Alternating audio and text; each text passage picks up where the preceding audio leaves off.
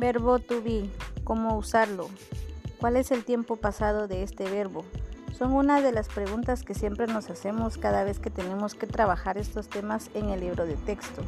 Pero pon atención al siguiente audio para que puedas entender cómo utilizarlo.